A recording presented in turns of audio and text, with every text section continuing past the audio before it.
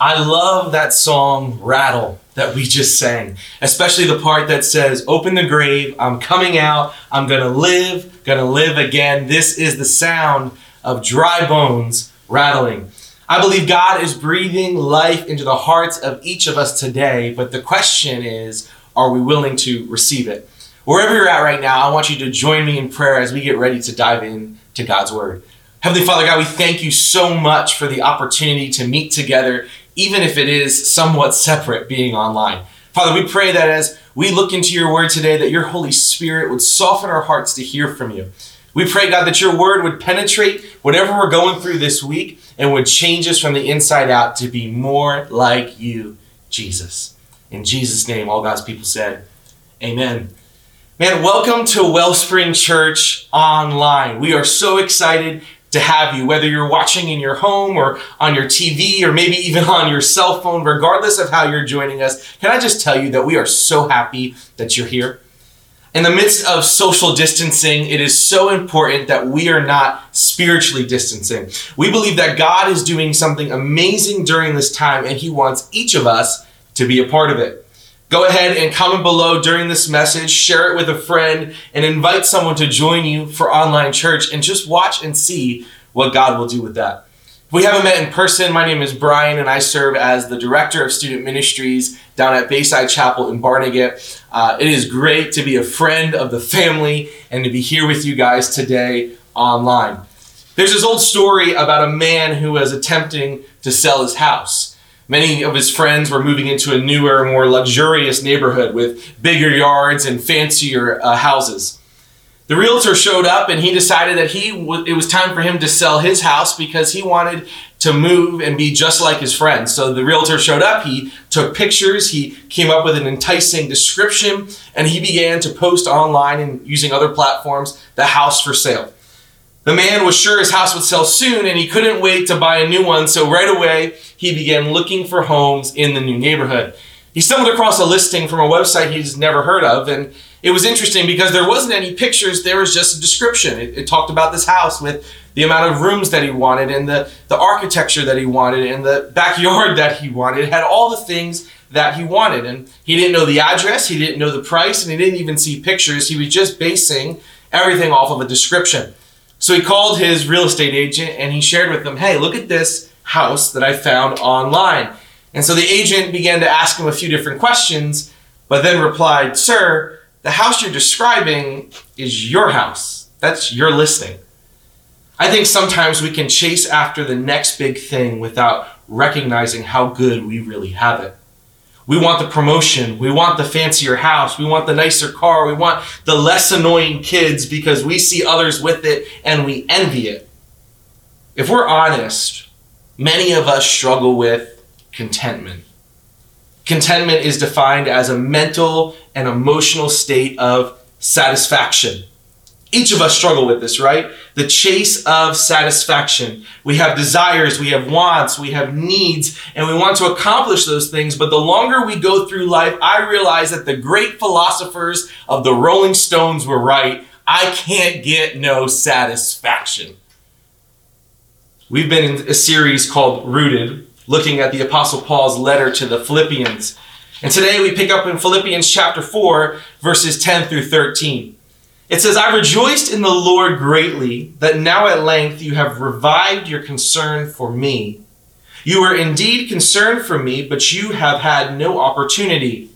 Not that I am speaking of being in need, for I have learned in whatever situation I am to be content. I know how to be brought low. I know how to abound in any and every circumstance. I have learned the secret of facing plenty and hunger, abundance, and need. I can do all things through him who strengthens me. And so at this point in the Bible, Paul is writing to believers at the church of Philippi. He's writing out of the feeling of thankfulness, not only for their financial support of his ministry, but also for their constant encouragement and prayer. Paul's careful here to make it clear of his heart of the letter. He is not asking for help, but yet he is still receiving help. No matter what he has, if it's a lot or a little, he will continue to do what God has called him to do. Why is this? Well, I think it's because in verse 11 we see that Paul says, I have learned in whatever situation I am to be content. There's a story about a pilot who looked down intently on a certain valley in the Appalachian Mountains every time he flew his plane overhead. One day his co-pilot asked, what's so interesting about that spot that you keep staring at it? The pilot replied, see that stream? Well, when I was a kid, I used to sit down there on a log and fish. Every time an airplane flew over, I would look up and wish I was flying. Now I look down and I wish I was fishing. Now, no matter if you're 16, 36, or 66 years old, we're all chasing contentment. During a poll about 10 years ago, hundreds of Americans were surveyed about what brings them contentment. Their results might be a little bit surprising. People who were highly satisfied, who rated it on a scale of 9 or 10 out of 10, said that they were highly satisfied with their family, 62%. 47% said they were highly satisfied with their friends. 40% with their health, 40% with where they live, 45% with religion, 42% with romance, 25% with personal growth, 26% were satisfied with their careers, 23% were satisfied with how much fun they were having in recreation, and only 14% were satisfied with their financial situation. Many would say that they are most satisfied with their families, friends, health, and faith, more than they're satisfied with their recreational time, their career, or their money. It's easier to find a new job than it is to work on our family issues. That's why it's so oftentimes that we attempt to find our contentment in the things that bring us the least amount of satisfaction. It's easier to go out and party and have a good time than to work on genuine relationships with our friends. It's easier to eat our feelings away than it is to work on our personal health. It's easier to focus on earning and building a legacy for ourselves than it is to submit ourselves to God's plan for our lives. The things we need most are often the things we avoid. And so we begin to find our contentment in other things. The question I hope for us to answer today is, how can I be truly content? In today's passage, Paul tells us that he has learned to be content. The question is, how do you learn these things? Probably, like most of us, from trial and error. And so in verse 12, we see it says that Paul writes, I know how to be brought low. And so how can I be truly content? Do I have to lose everything like Paul did? Have you ever hit rock bottom? That place of no return? That place where you just feel completely empty and exhausted of all energy? All resources. It feels like you are at the bottom of the world by yourself. The Apostle Paul knows exactly what it means to be brought low, to hit rock bottom. In Paul's life, he was put in prison over and over again. He was flogged an uncounted amount of times. He faced death over and over again. He received 39 lashes 5 different times. He was beaten with rods 3 times. He was stoned 1 time. He was shipwrecked 3 times. He spent a day and a night floating in the ocean. He was in continual danger from robbers and thieves. He was in the danger from his own countrymen as well as the Gentiles. He was in danger in the city, in the country, at the sea, and by his own friends. He was weary and in pain and often without sleep. He was often hungry, thirsty, cold, and without clothes. He was continually concerned about the health of all of the churches. And Paul had a lot going on. I would believe that Paul was at rock bottom, probably a lot more than many of us have been. Now, don't get me wrong.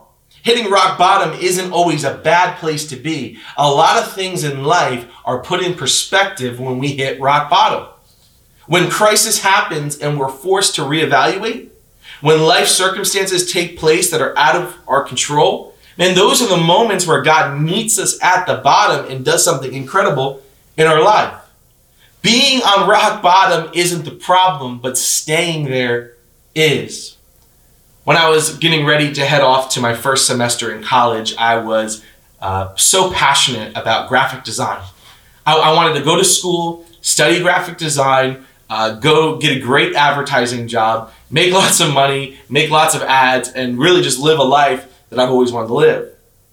But see, sometimes, man, when we come up with our own plan for life, God likes to surprise us by giving us something different. And so I remember my first art class in college. I walked in. I had a professor that was incredible. He was a world-renowned artist. He had a great resume. And I sat around a table with a bunch of other art students, and I was ready to begin Art 101. Now, just like in regular school, in college, usually the first couple days is going over the syllabus and the rules and everything to expect for the semester. I remember the teacher telling us to take out the syllabus. And then I remember waking up in class at the end. I fell asleep my first art class of college as a graphic design major. It's not a good place to be. And so I remember in that moment, waking up and going, man, maybe this isn't what I need to do. I went back to my dorm room and I talked to a couple friends about what the next step should be. Like, should I drop the class? Should I go home? Like, should I just quit college? And they encouraged me to stay. But I knew that I had to figure out over the next couple of weeks what I was going to do. Otherwise, I was going to fall way behind. I was going to waste a lot of money and waste a lot of time. There was a moment in our Christian college where there was a thing called Spiritual Emphasis Week, and they would bring in a guest speaker, and it would be in a huge basketball arena, and 10,000 Christian college students raising their hands and praising God. Just an incredible moment. And a good friend of mine, Chris, was in front of me, and we were hanging out, we were worshiping, we were praising God, and the pastor came up and he gave an altar call, and he asked people to come forward and pray if they have things going on. And Chris ran to the front of the stage, and it was intense because we were lucky enough, our dorm actually got floor seats. So we had people all around us. And my buddy Chris, he runs up front, he drops down on his knees in front of the stage. And so many other students who came out of the stands and in the front of that stage. That night alone, it was estimated that over 350 people gave their life to Jesus in one meeting. Incredible. But I saw Chris at the front of the stage, and in my heart, I was like, man, somebody needs to encourage this guy. Someone needs to pray for him. Someone needs to help him. And as I kept saying someone, I felt a little bit about me saying, man, maybe Brian, maybe you should go pray for him. But sometimes, man, when you feel like God is asking you to do something, the devil likes to whisper lies underneath that. And so although I felt like I needed to pray for them, I was also filled with the idea of like, well, what are you even going to say? You barely know him. What are you going to do to fix his problem? And as I began to rattle off all these excuses, clarity just began to come to me, and I felt like God said, Brian, you need to just step out in faith right now. You need to trust me. You need to believe in me, and I will give you the words to speak. So I thought, man, God, that's a good idea. That's a good plan. But there's a person there's like 3 people literally standing in front of me. I can't even get to Chris. I would have to like shove someone out of the way to get to him. And as I began to come up with more excuses, the people in front of me decided they were just going to walk away. And it opened up a line, straight path, right to Chris. So I ran up in front, I dropped down next to him, I put my arm around him, and I began to pray for him. And I can't tell you the words that I say. I don't remember anything of the prayer, but I remember this. That as I began to pray for Chris, the Holy Spirit whispered something in my heart. He said, Brian, this is why you're here. This is what you're called to do. You're called to meet people where they're at. You're called to minister to youth and young adults. This is why you're here. And so a moment in my life where I felt like I was at rock bottom with nowhere else to go. Why am I at college? What am I going to major in? Did I just mess up my whole life? God decided to do something great in the midst of a situation that was chaotic. God might just use your rock bottom moment to point you towards what you need most. Not only does Paul talk about the times where he had lost everything, but also about the times where he had more than he needed. Verse 12 says, I know how to abound. And so how can I be truly content? Maybe it's not that I have to lose everything. Maybe Paul is saying that I have to have everything that I want. But that doesn't even sound right. You see, our culture is constantly telling us to get rich, to get power, to get influence, and then we will be happy. How do you even define success? That's probably one of the most used questions on a job interview. But often we find ourselves saying, if I could just have what they have, then my life would be better.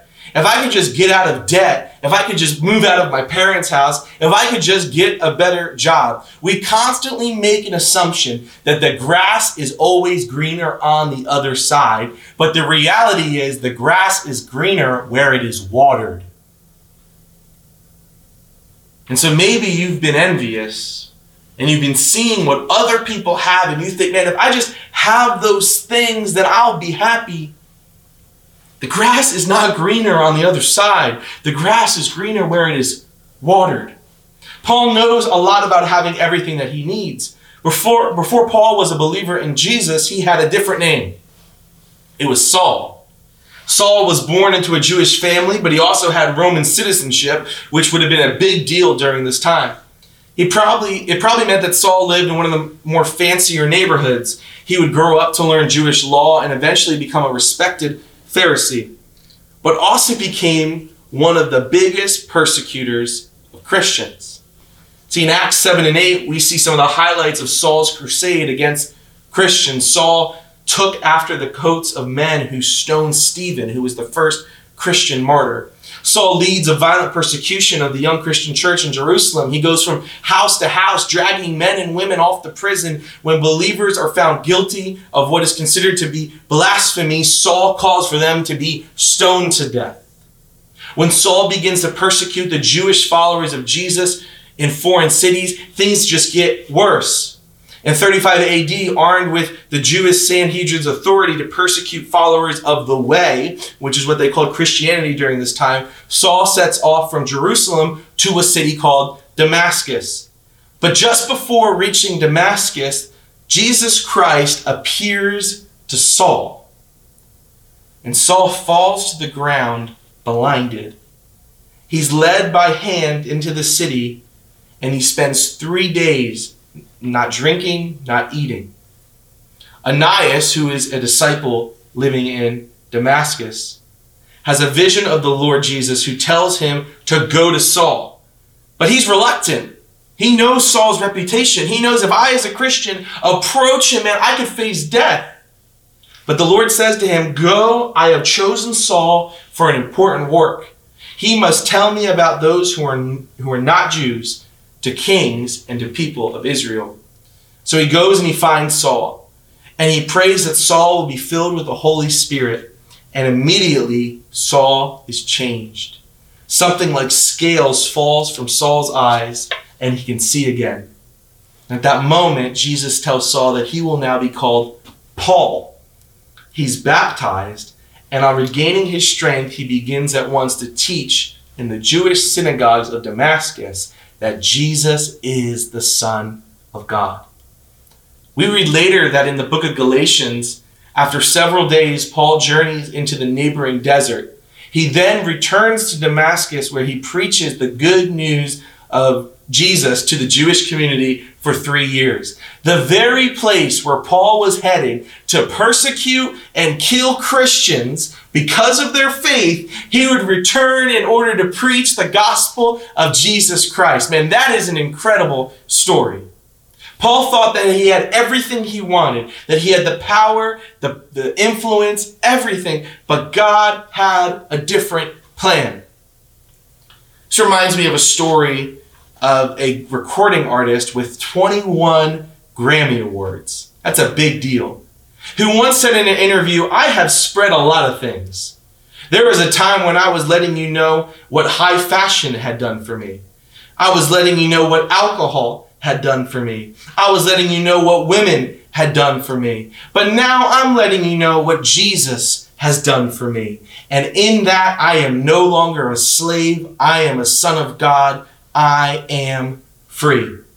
Jesus himself said in Matthew 16:26, "For what will it profit a man if he were to gain the whole world but loses his soul?" No matter what we gain, what we have, we won't be able to find the things that will truly bring contentment to our souls. We've seen that contentment cannot come from just losing everything or gaining everything we could want. So maybe contentment isn't about us. Maybe it's about the other people in our life. Verse 12 says, "In any and every circumstance, I have learned the secret of facing plenty and hunger, abundance and need." So how can I be truly content? Do I have to rely on someone else? Does my contentment come from my spouse or my kids or my boss? Paul writes that he has learned to find contentment in every circumstance. But if we were to be honest, we could agree that sometimes our circumstances affect our attitude. We've been living in a pretty rough circumstance for the past few weeks. Some people are still going to work every day, but many are working from home, and some are not even able to work at all. Kids are off of school, trying to navigate online education, and while the entire family unit is getting tired of seeing each other every single day. How many arguments have broken out in your home over the last few weeks? Between you and your spouse, between you and your kids? Added family stress related to this crisis, including job loss, isolation, excessive confinement, and anxieties over health and finances, heighten the risk of violence in the home, including both between partners and by caregivers against children. The United Nations Secretary General has reported a horrifying global surge in domestic-based violence linked to COVID-19, and calls to helplines in some countries have reportedly doubled.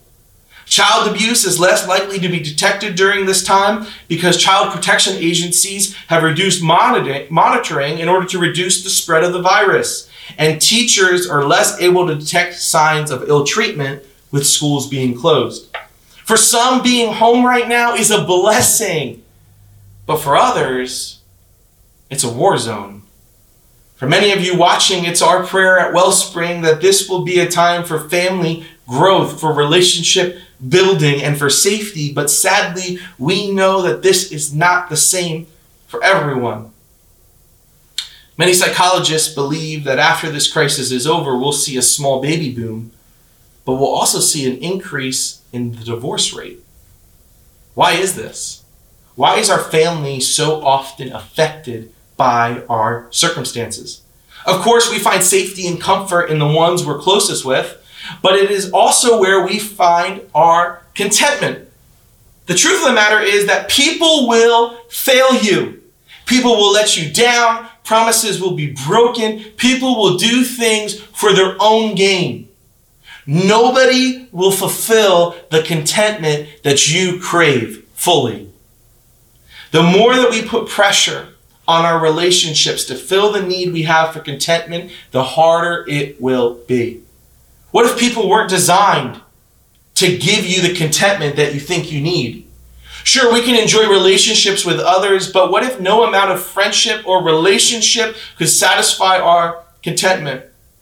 I think if you were honest, you would agree with me.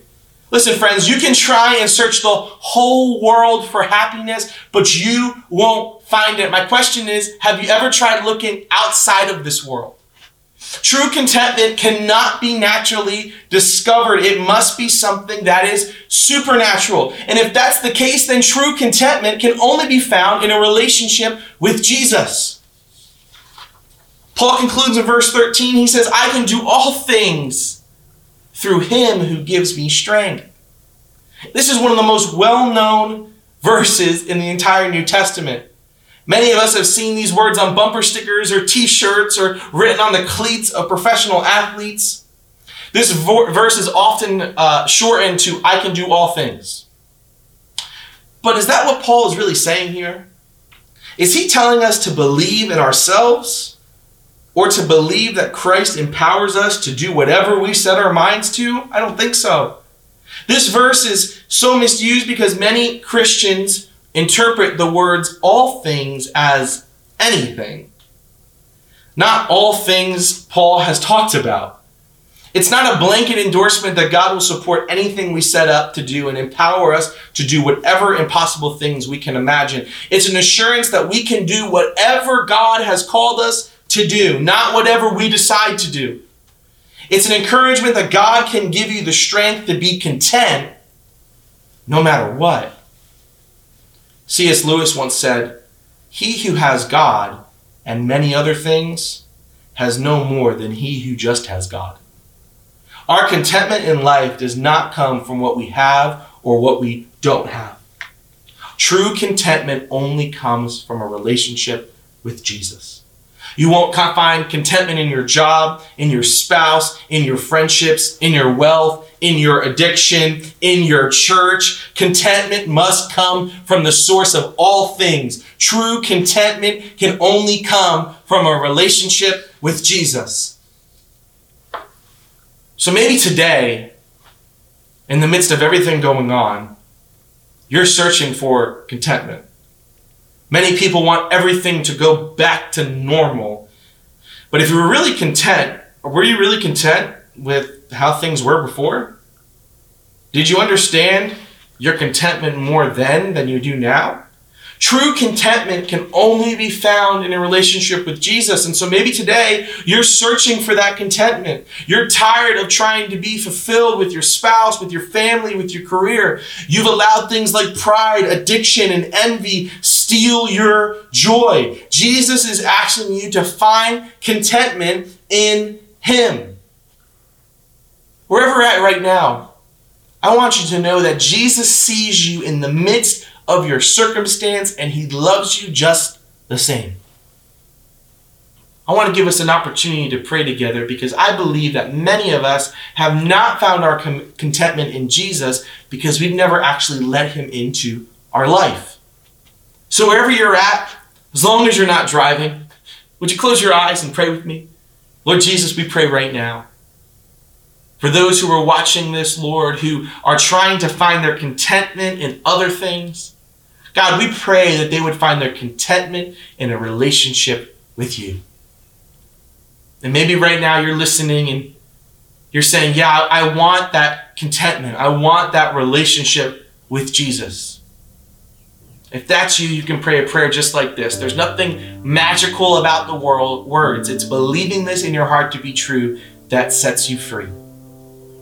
Lord Jesus, I admit that I'm a sinner. I know that I mess up. I know that I make mistakes.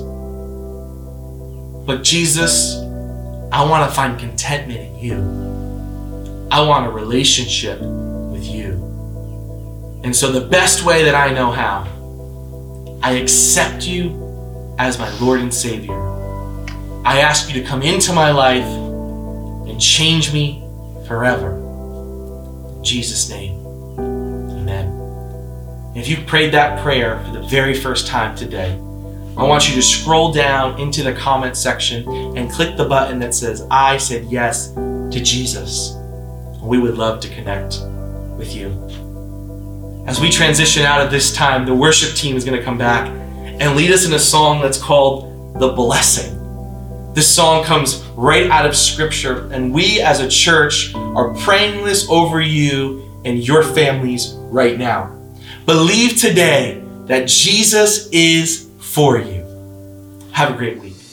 Thank you for checking out a sermon recorded right here at Wellspring Church in Toms River. If it's your first time connecting with us, we'd love to stay connected with you. So don't forget to like and subscribe to this video. And then down in the description box below, there's ways to give online. There's our social media accounts. We'd love to stay connected with you throughout the week. We love and appreciate you, and we hope you have a fantastic week.